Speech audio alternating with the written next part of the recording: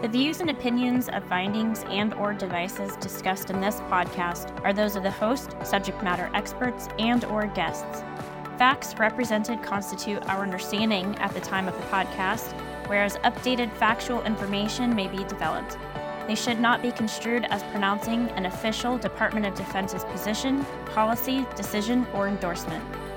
The hosts and guests of CUBIST may be defense contract personnel who support the Traumatic Brain Injury Center of Excellence, or TBI-COE. Status of all hosts and guests will be identified during introductions to the podcast. Hi, welcome to Clinical Updates in Brain Injury Science Today, or CUBIST, a podcast for healthcare providers about current research on traumatic brain injury, also known as TBI. This program is produced by the TBI Center of Excellence, or TBI-COE. I'm your host, Dr. Katie Monty, a contractor in support of TBI-COE. Today I'll be speaking with Dr. Keith Stussy, a family practice sports medicine physician and TBI subject matter expert, also a contractor supporting TBI-COE. Keith and I will discuss a study entitled Early Intervention Treatment in the First 2 Weeks Following Concussion in Adults, a systematic review of randomized controlled trials by Dr. Sonia Moore and colleagues, and published in Physical Therapy and Sport in January 2024. Keith, thanks for bringing this article to our attention. So why was the study done? Hi, Katie. Well, we know that concussion management is important due to large personal, financial, and healthcare burden in both the civilian sector and in the military. In fact, since 2000, there have been over 485,000 reported traumatic brain injuries in the military, 82% of which were concussions, a term that we use synonymously with mild traumatic brain injury, or MTBI. Clearly, this has been a significant cost to troop readiness and both short-term and long-term disability. The natural time course of concussion recovery is characterized by the resolution of presenting symptoms and physiological sequelae, which occur on different trajectories and can be difficult to measure. Nevertheless, typical clinical symptom resolution occurs within 2 weeks post-injury, with further clinical evaluation recommended for symptoms that persist beyond 4 weeks. Early, active intervention has been substantiated in the management of concussion, and International Concussion Management Guidelines recommend a proactively staged protocol, including a relative physical and cognitive rest with a graduated stepwise approach to return to daily function and exercise. However, the impact of specific early interventions on concussion symptoms, either collectively or independently, still remains unclear. Because each concussion clinical course is variable, establishing a singular treatment for all individuals that sustain a concussion is really not appropriate. Treatment is typically tailored to the individual symptoms and recovery course, but further evidence is needed to determine which early symptom-led treatment interventions are effective.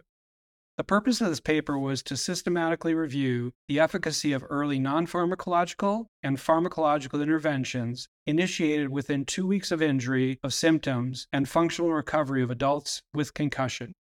Specifically, they were interested in early interventions that were meant to impact the natural symptom progression and recovery of concussion, as measured by a spectrum of clinical and functional outcomes.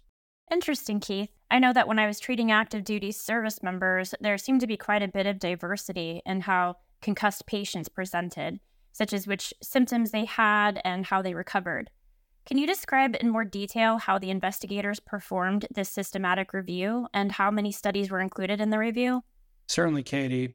So they conducted a systematic review of randomized controlled trials, or RCTs, published after the first International Symposium on Concussion in Sport back in 2001, when the contemporary concussion definition was developed and consistent with previous systematic reviews. They utilized the preferred reporting items for systematic reviews and meta-analysis, or PRISMA guidelines. These are frequently used when authors do a systematic review. So the study inclusion criteria include adult participants 18 years or older who were diagnosed with concussion or MTBI of any cause and without any concomitant or mitigating diagnosis. I just want to point out that the authors did not specifically talk about what these mitigating diagnoses were. Studies were included if an intervention began within 14 days post-injury and included a comparison intervention arm, which could include control, usual care, or any other treatment. Primary outcomes included concussion symptoms and functional recovery outcome measures, reported at any time point within 3 months post-injury. I'd also like to mention that the authors did look at secondary outcomes beyond the 3-month period, but for the purposes of this podcast, I'm going to focus on the primary outcomes as I feel this information is most important for our listeners. So once all the duplicates were removed, there were 3,854 articles that were identified from database searching. Of these, 3,454 were excluded following title and abstract screening. Of the remaining 400 studies screened via full text, 11 studies were included in the final review, totaling 2,320 participants. Primary outcome data from these 11 studies were categorized into 5 main domains: education, physical activity and exercise, rest, manual therapy, and pharmacotherapy. A 6th domain that included 2 studies looked at early clinical intervention but did not report any early primary outcomes. Also of note, the authors used a tool called the Risk of Bias 2, or ROB2, when doing their reviews. They specifically mentioned this risk with all of the studies they reviewed. Bias is an important factor when reviewing medical literature, as studies with high risk of bias are less reliable and have questionable validity. That sounds interesting, Keith. Can you speak to the findings of the 11 studies regarding the domains that the authors identified? Yeah, Katie, great question. I'm going to give you a very brief overview of each category, and certainly I'd encourage our listeners to read the article for more details. First, let's discuss education. One of the studies showed no difference between standard, written, and verbal discharge instructions and the addition of video discharge instructions, while the other study interestingly showed an average decrease of 1.20 symptoms with a p-value of 0.031 in the control group, which included usual care of standard emergency department discharge instructions when compared to the brief educational intervention group. Both of these studies had a high risk of bias. Next, they looked at physical activity and exercise. 3 studies investigated the effects of physical activity and exercise on symptoms within the early post-concussive period and reported no difference in post-concussion symptom score, or PCSS, at 2 and 4 weeks post-ED discharge. The control group received MTBI information and intracranial injury observation instructions. In addition, the intervention group received detailed discharge instructions for cognitive rest and guided graduated return to usual activities based on the Centers of Disease Control and Prevention Acute Concussion Evaluation, or ACE, care plan. One of the studies showed no difference in the median number of healthcare provider follow-up visits, missed days of school or work, and unplanned ED visits within 30 days post-injury when compared to the control group. Another study showed no significant differences between the groups for median days of concussion symptom recovery, with an intervention of daily stationary bike riding and associated high levels of vigorous physical exertion with delayed recovery time. The comparison group was instructed not to undertake any physical activity beyond usual daily activities such as walking. Note that 2 of the 3 studies were considered low risk of bias, and the authors did not comment on the 3rd study. Next is rest. One study evaluated the effects of advising concussed patients to take full bed rest for 6 days compared to no bed rest, and found that the full bed rest group had less dizziness within the first 4 days post-injury and reduced post-traumatic complaints of feeling faint at 2 weeks post-injury. There was a high risk of bias rating for this study. Next is manual therapy. Using a large osteopathic manipulative medicine clinical trial, they found a statistically significant within-group decrease in symptom number and symptom severity at 48 to 72 hours post-manual therapy. I should note that the group that wrote this article were all physical therapists, so I'm sure this was a significant interest to them. In both of these studies, there was a high risk of bias. Lastly, regarding pharmacotherapy, only one study evaluated pharmacologic treatment for symptoms of acute concussion.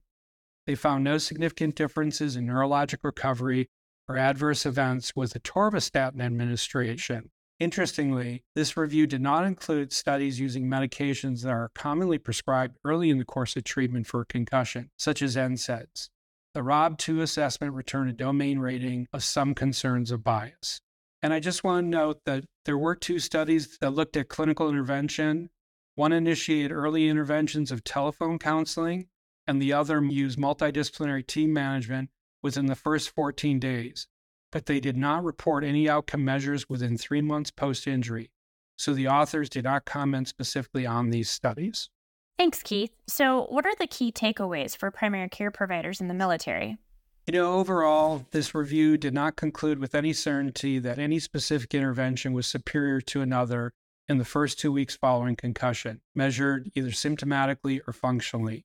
These interventions included usual care, education, and rest.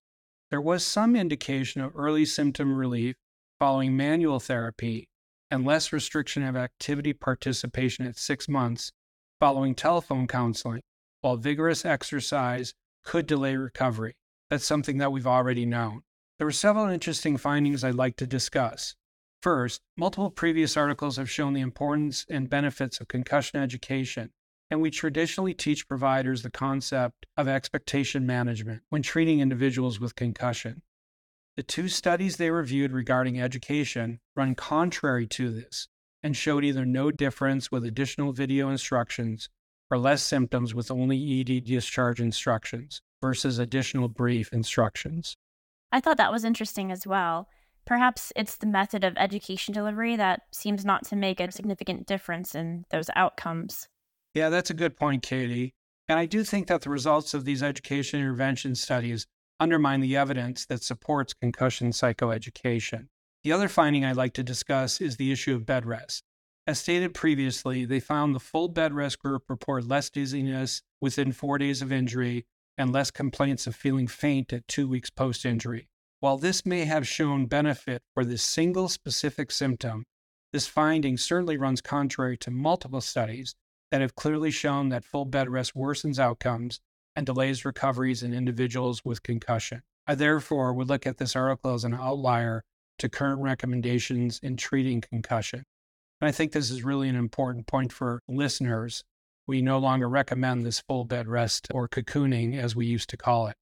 So these findings do nothing to refute the most recent consensus recommendations put out by both the 6th International Conference on Concussion in Sport from 2022 and TBI-COE's Progressive Return to Activity, or PRA, which was developed in 2021, that recommends a graded relative rest to return to activity or full duty framework, with treatments targeted towards recovery of specific symptoms. Therefore, I'd recommend primary care providers continue to follow these guidelines when treating service members with concussion. Keith, what were the limitations of the study? So first off, I feel that when doing any type of systematic review, especially one that looks at concussion management, you run into variations in diagnostic criteria and nomenclature that make it difficult to compile broad recommendations from different articles. Next, as part of their inclusion criteria, they used a 90-day period for their recovery timeframe. While some use this as a definition for, quote, acute concussion and a recovery, we know that most individuals typically recover within the first few weeks post-injury. Therefore, this prolonged time frame may not give an accurate picture of the effect of early interventions. There is a myriad of factors that contribute to prolonged recovery, and these nuances make it difficult to associate any intervention with positive or negative outcomes. The spectrum of concussion symptoms, natural neurodiversity, and complexity of neurocognitive function gives reason to consider that people may respond differently to different interventions, including consideration of pre-injury characteristics. Current research does not incorporate such stratification, which may be a clinically important feature. Great, Keith. This has been a great discussion. I think many providers hold systematic reviews and meta-analyses in high esteem, but they do come with their limitations. Thank you for sharing these interesting findings from this article and for providing our listeners with this information. So that's all the time we have for today. You can stay up to date on future episodes by subscribing to CUBIST on iTunes, SoundCloud, Stitcher, or wherever you listen to podcasts, where you can also find links to the articles we discuss and other relevant resources.